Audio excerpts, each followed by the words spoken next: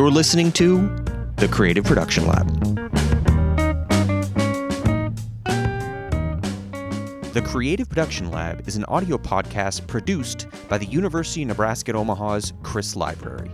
The Creative Production Lab is aimed at the University of Nebraska at Omaha's students, staff, and faculty of our academic community, but all projects, hints, tips, and otherwise any information here is applicable to anyone interested in any creative activity or project we may be engaged in. For more information, go to library.unomaha.edu. Episode 1 of this podcast was recorded entirely remotely on Thursday, January 7th, 2021. It's been split into 2 parts, and both parts are available on this channel and wherever you get your podcasts. For folks not big up on the acronym, we're going to refer to the Creative Production Lab, the name of the podcast, versus the CPL is our space here, our physical space here in the Chris Library. Especially while we're in primarily remote services, if you need help with a project, it will zoom in with you, or we'll offer up how to send in something and we'll help you finish the project like on our 3D printer or large format printer, or laser cut it on your behalf. If you're interested in learning how to produce audio, video, or any of the projects that we cover in here, check out our website. The Creative Production Lab can help you learn software like Adobe Audition, which we use to create this podcast, and any other software or technology that we have available here in the Chris Library. In the last part, we covered selection of your 3D model and preparing a 3D print for molding and casting. In this part, we'll cover making molds from that 3D print and preparing a cast.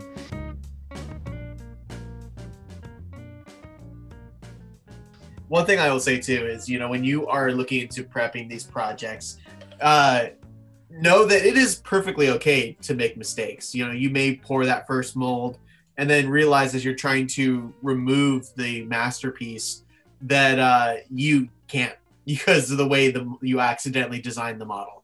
That is a-okay. You can cut up that silicone and reuse it again as like a base for the secondary mold.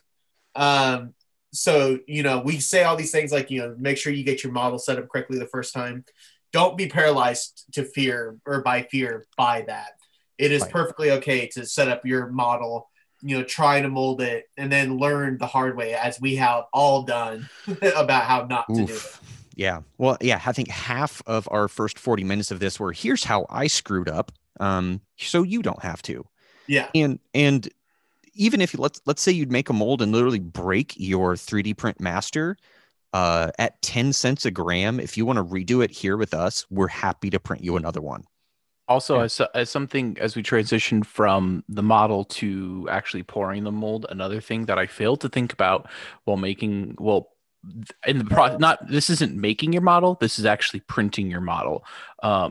I printed my model because the person who designed on Thingiverse was so good at it. You're able to print it with 0% infill, which means there is no print material, there's no plastic inside of this mystery. It's just the outside walls, which is really cool. It prints a lot quicker, it uses a lot less material. That's awesome. It also floats in Umu, which is the molding stuff sold by Smooth On. It floats. It's buoyant. So I imagine even if it had, and that's just something as we transition from the, your model to your pour. Yeah. Oh man. Cause that's the other weird thing. It's old school molding and casting. You're building something out of like plastilina or clay, this rock solid thing, and then pouring silicone around it, or rubber or latex rubber, and then making it out of like plaster of Paris or something stone-like that. You don't got to worry about the weirdness that is. These 3D prints are hollow. They float. They're bath toys, effectively. Even the only ones that, unless you resin printed them 100% solid, like I've done with these dice, they'll float up. And we'll get into that in making the mold itself. because I think we had a slight problem with that with the Yoda situation, which we ended up, I think, super gluing or hot gluing it to popsicle sticks to prevent that. So now we're getting into the stuff you need to move on into the big phase of molding and casting. So things that you're going to need, and this is where yet again, and I'm just going to say this, like the reason we deal with the company Smooth On so much is because they're kind of like the name of the game when it comes to professional molding and casting, and just the absolute ease of use.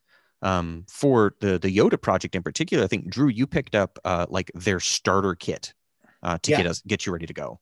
Yeah, and the nice thing about the starter kit is it contains everything that you may overlook in the first attempt at a project like this. One of the things that I definitely overlooked in my first attempt at molding was something to spray onto the surface of the model so that it didn't fuse into the mold itself. So like a releasing agent is important to spray onto your models to ensure, depending on what type of silicone you're using, to ensure that you can actually get your master out and use the mold for its intended purpose. Yeah. So that's what's great about that starter kit is it contains all of those things that you may not be thinking about as someone new to the game, just starting out. Yeah. So what the starter kit includes is the silicone, which you need, which comes in 2 parts. You mix it up 1-to-1 ratios, and that's what you use to make a mold. And I think it was like the smooth cast, like a 2-part plastic that you then put into your mold to make the cast itself. It comes with cups, stir sticks, and everything you need to do the basic startup. And I think that was maybe $45 for the whole thing. So, yeah, it was not much. No. And for to make a mold that you can get another 25 to 30 or more casts out of, that's a real nice investment. For folks wanting to do cons or craft shows or literally just expand your portfolio a bit, for the art students out there, did something I would go for. But everything that we also had in here is you're going to need rubber gloves, which in the age of COVID, I know are a little bit harder to get hold of, but they're also everywhere. They're just a little bit more expensive. Hot glue guns are great to keep around in case stuff needs to get stuck down. In Shawn's case, packing tape or painter's tape. It was blue painter's tape specifically. Yeah, it's the more you can be prepared for the eventuality of something's going to float, something needs to get stuck down or prepared. That's where we've got all that in the CPL, and we can show that to you. And if you need a little bit of extra kind of take away and do the project, we can kind of get you set up with a little bit of that to go your way as well. So yeah, we'll put up documentation on the website to kind of get people like, hey, if I want to mold, what do I need to look for and buy, or to just kind of like scrape together? Because for my case, I keep all my yogurt cups, like the little ones, the big like Greek yogurt things, and all of my soup. Like if you go to 3 Happiness, which is open again, by the way, and get some of their to-go soup, those soup pots with lids are perfect for stirring silicone and resin in. Pretty sure you can buy those on Amazon too. You absolutely can, Shawn, but we are here for Drew, what's that thing that you're part of? The reusability team? Sustainability. Wow, I got that word wrong, way wrong. But yeah, for sustainability purposes, hold on to like plastic cups and stuff, and you can continue to reuse them for this. So you don't have to spend a whole lot of money if you just keep all your trash that might be usable one day. You are correct. I have made cosplay out of the cardboard from 12-pack soda boxes. Shawn, thank you for episode 4. Garbage cosplay. I'll talk about that. That sounds like fun. One man's garbage is another man's garbage. It's just, are you going to glue it to your body or not? The molding process as a whole, we'll get back on that before we go on a super tangent. But usually what you do, especially with 3D printing, is either add a sprue, which is like maybe gluing a straw to your model, and that's what you use to like pour your resin down later on. Or if it's flat and it's got a nice big flat base, flipping it upside down or gluing it or hot gluing it to a flat surface and then putting a cup over it and pouring your mold around it. But the basic process is simple. Adhere your 3D printed original to a surface or a vessel like a cup. and then mix your liquid resin, or not liquid, liquid silicone, and pour it around it, and then let it chill. Like by chill, I mean wait there, because Or it put doesn't it need in to the be. fridge. Do not put it in the fridge, and I will. Here's my No, things I've yeah, done you're wrong. right. Oh my god! So the products that I like, so Umu is the best possible starter, I would say, for people to get into. It is a super easy to use 2-part liquid silicone that Shawn used it for his. It's nice and thin. It pours very well. It mixes very easily. And what's cool about it is it changes color to let you know, because it's a blue and a pink, and when you mix them, it gets a nice purple color to know that it's all mixed pretty well. And that's what you used, right, Shawn? It is what I used. I didn't buy the starter kit. I just bought their kit that came with part A and part B. So I had to Sweet. buy all of the other things. Yeah. So And I'll say that I used Vaseline for my releasing agent, like I talked about earlier. yeah. So great there. And Drew, I think, Painted onto the mold. I'll talk about that later. Painted onto the thing. well, yeah, and that's what Drew used as well. As we got XTC 3D, so we got a super shiny, smooth Yoda, poured Umu around it, and then you sprayed that mold release agent on there to make sure it didn't stick at all. Yeah. The nice thing about the mold release agent is it's like a hairspray consistency. So very thin layer on the mold itself. Whereas if you did do a Vaseline, you may struggle with a uniform thickness. You do have to be careful and paint it on very thinly. Yeah. And in my case, where I'm doing like the surface of my 3D prints are flat and glass-like. If I were to put Vaseline on there, the brush strokes would be immediately evident in the mold. Mm-hmm. So for my resin print ones, and I used a little bit of a different process, is I use Mold Star 15 and Dragon Skin. So Mold Star is an even thinner molding agent than Umu, but it takes longer to cure. And I do it, but it cures blue. So you end up with this really flexible, more flexible than Umu mold, but it's more prone to tearing. So the one I've moved to lately is Sorta Clear and Dragon Skin, and those are both translucent molds. So I can actually see, like, after I've poured the silicone around my 3D print, let it cured for 5 hours to 12 hours, I can see what's inside of it. So it makes it super helpful for doing very pristine resin pours, which I know are hot on like Instagram right now, is having the mold that you can see into it and make that work. So those are other ones. But what's cool about Dragon Skin in particular is that it's super it's intended for prosthetics, so you can actually get twice as many molds out of it or casts out of it, and is not prone to tearing. It's super flexible. But what's weird about translucent, and this is what I'm talking about, the temperature situation.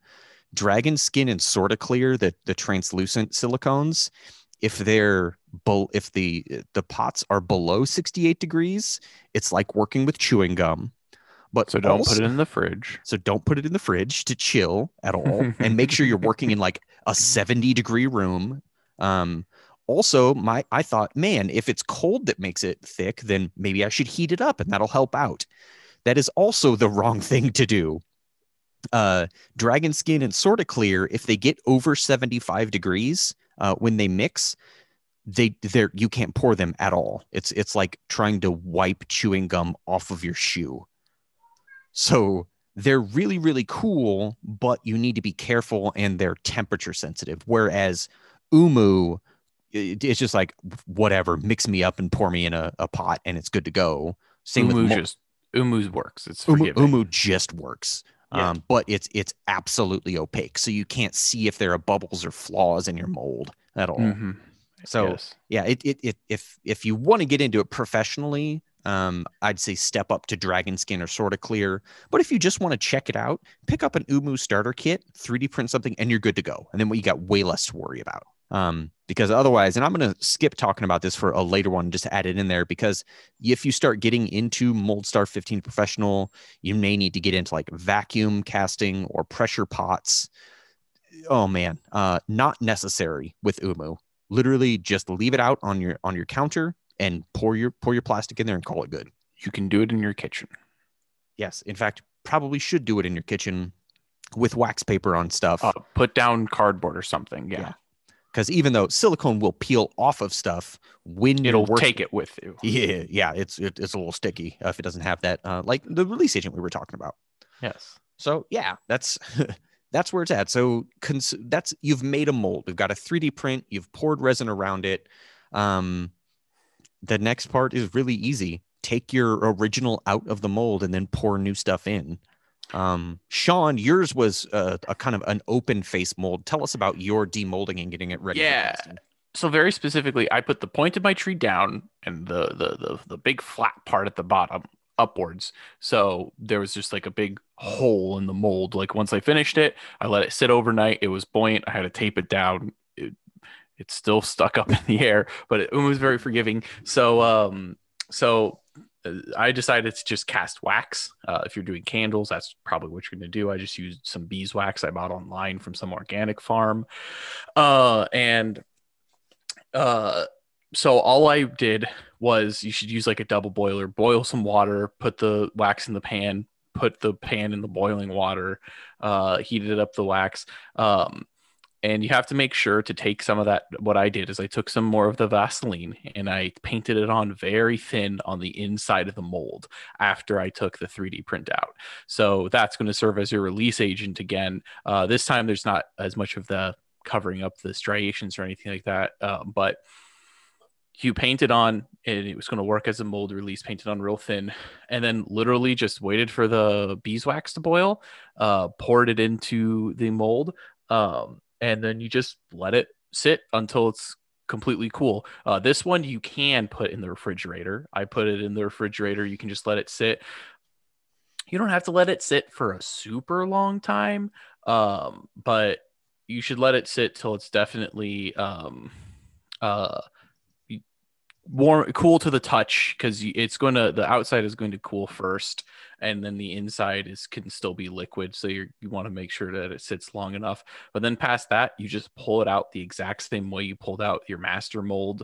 If it's kind of like just kind of pull, hopefully you'll be able to just kind of pull it out with your hands. But mine just came out real nice and easy after chilling it in the fridge for a while. Yeah, and that's one of the things I want to stress about why Drew, especially when we started with that Yoda project, was making candles is wicked easy. It's that you don't got to worry about temperature. You can put it in the fridge. You can do it in your kitchen. It kind of takes care of itself. So this is where we're at the point of like, look, as long as you've made a mold, now it's time to start experimenting and messing about with stuff. Yeah. Also, real quick hip tip, I forgot about the beeswax.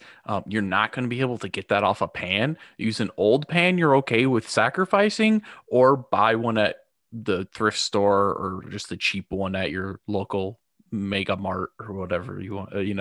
That may be the hottest tip I've ever heard from anything ever. That I wish I had known years earlier. Yeah, you won't be cooking with the pan that you use to melt the wax in. Yep. Or please don't. You probably could. The beeswax I bought is food safe. I mean, it's like just organic food safe beeswax. You could eat it if you want to, but you don't want to. Yeah. Skip it. Yeah. And in my case, where I'm working in resin, I've got silicone cups that work okay, but I'm generating a lot of waste, which is why I use a lot of yogurt cups and eat a lot of yogurt, to kind of like fuel my need to pour stuff into the mold from there. Fuels your yogurt addiction. I'll tell you right now, yogurt's good for you. Takes care of that gut biome. I need to eat more yogurt.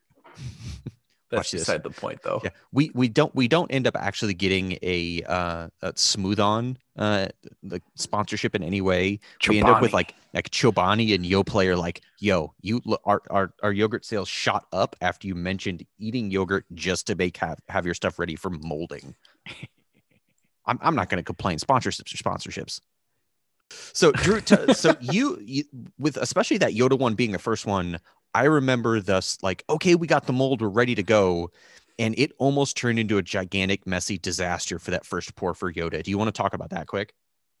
Yeah. Do you mean the first candle?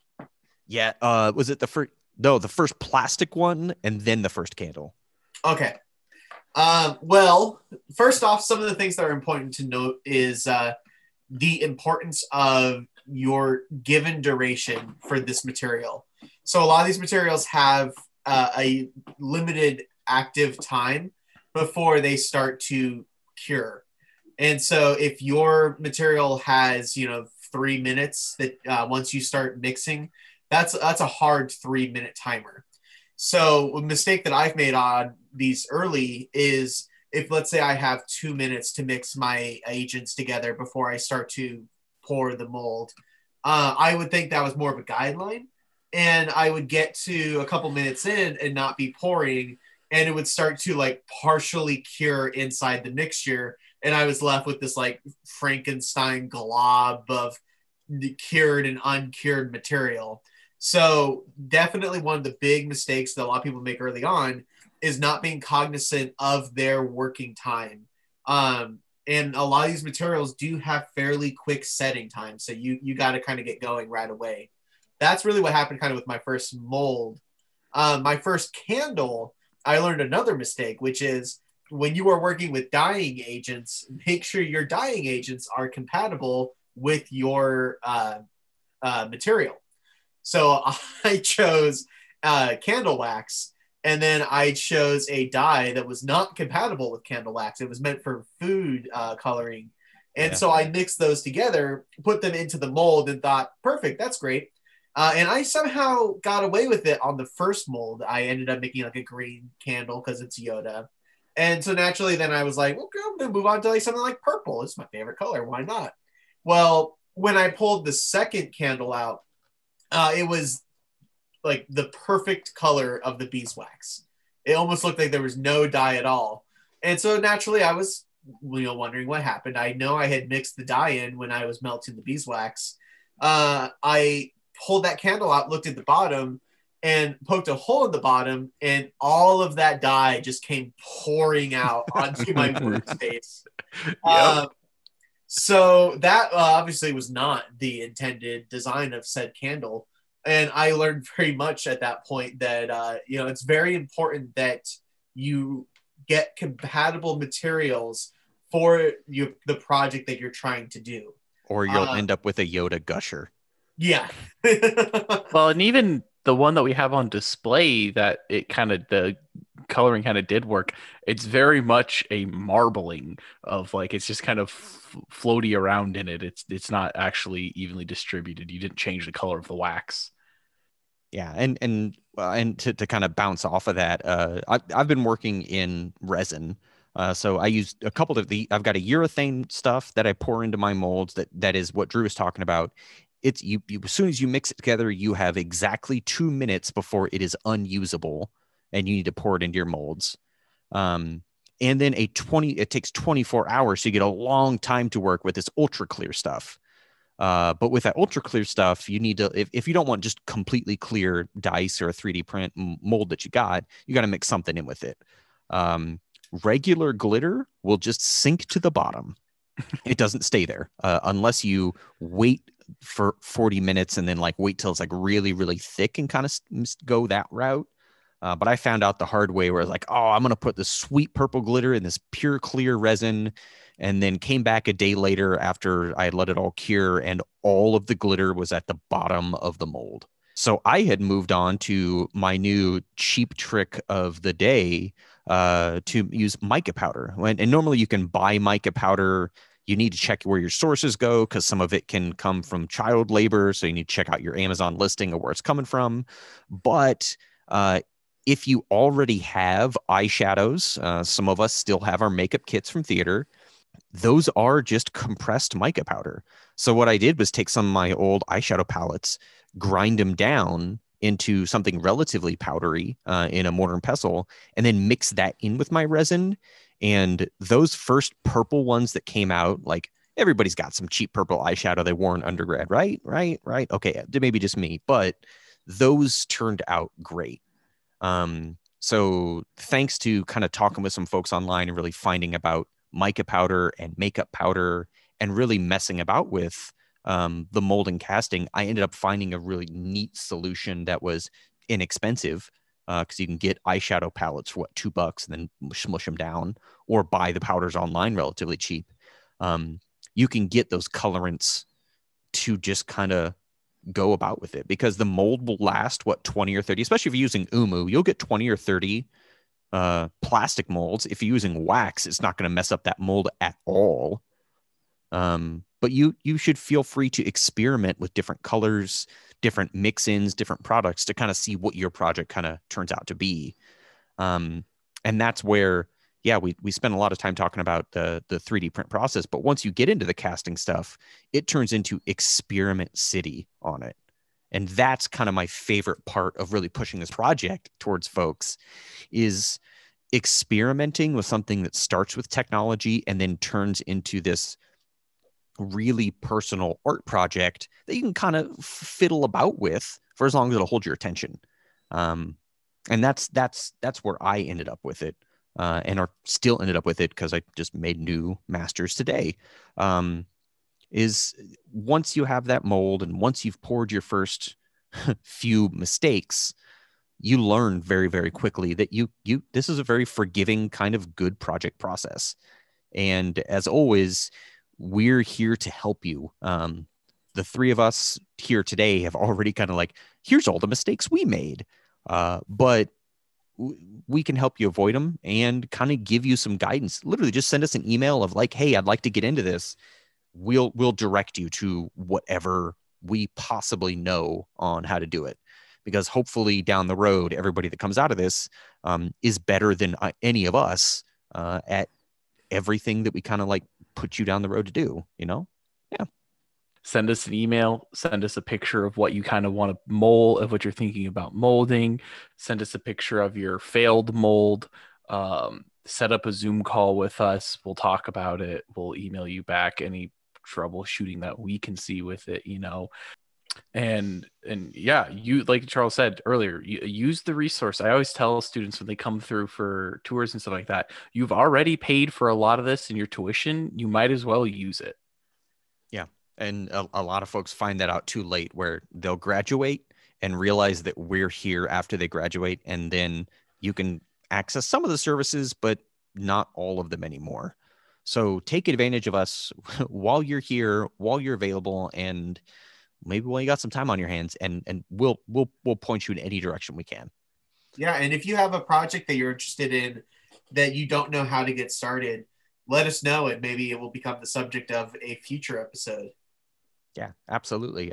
Some of this stuff that we've got planned for other podcasts are quite literally of, wait, that sounds ridiculous. Can we pull that off? And then we either did or didn't, or we ended up getting a grant to purchase equipment to make sure it did.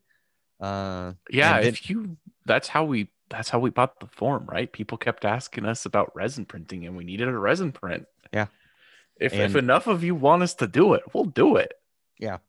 So, and if you want direct contact with us, you can check out our Instagram at UNO Library CPL. The website is library.unomaha.edu, and you can click about and check out the things the library's got in addition to us. Or email us at unolibrarycpl@unomaha.edu, and we will do our best to kind of piece together what we can. After all, we're a library. We're here to help you out. That is why we exist. To recap, we are the Creative Production Lab. My name is Charles Fisher. I'm the supervisor here, and I will hopefully be here for most of the episodes. Shawn and Drew, do you want to send your sign off and thank yous? Sure. I am Drew, still the human. I will probably also be here for much of the subsequent episodes. I'm Shawn. I don't know how many episodes I'll be here for. I'll be the peanut gallery. I'll ask questions about in episodes I don't know anything about. But a lot of what we do is illustration. I can't draw. I can, but we've seen your sticky notes, Shawn. Thanks for For those of you who don't know, we all did little portraits of ourselves and put on a sticky note and put it on our workspace computer, and they're all very cute. And mine and Drew's specifically, you can tell that we don't have a background in illustration. We'll post it up again, but that little story is definitely on our Instagram if you want to laugh at what a lab that hires education majors, physics majors, art majors, communications folks, and then gets bored turns into. That's a really good point.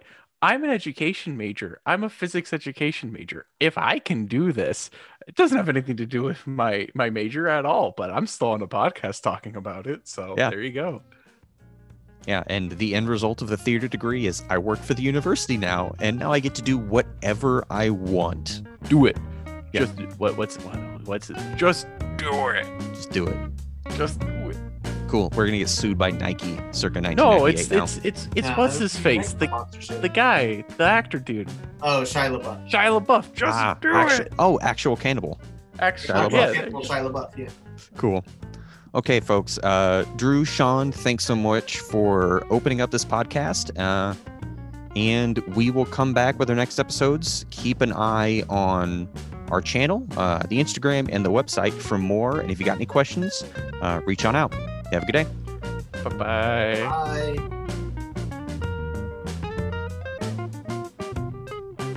That's all for our first episode.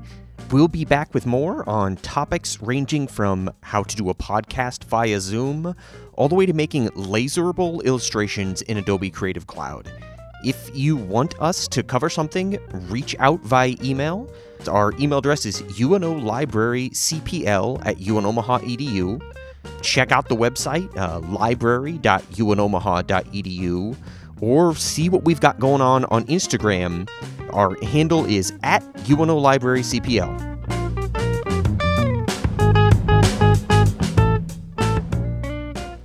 Thank you for listening to the Creative Production Lab from University of Nebraska at Omaha's Chris Library. I'm your host, Charles Fisher, and we'll see you again soon.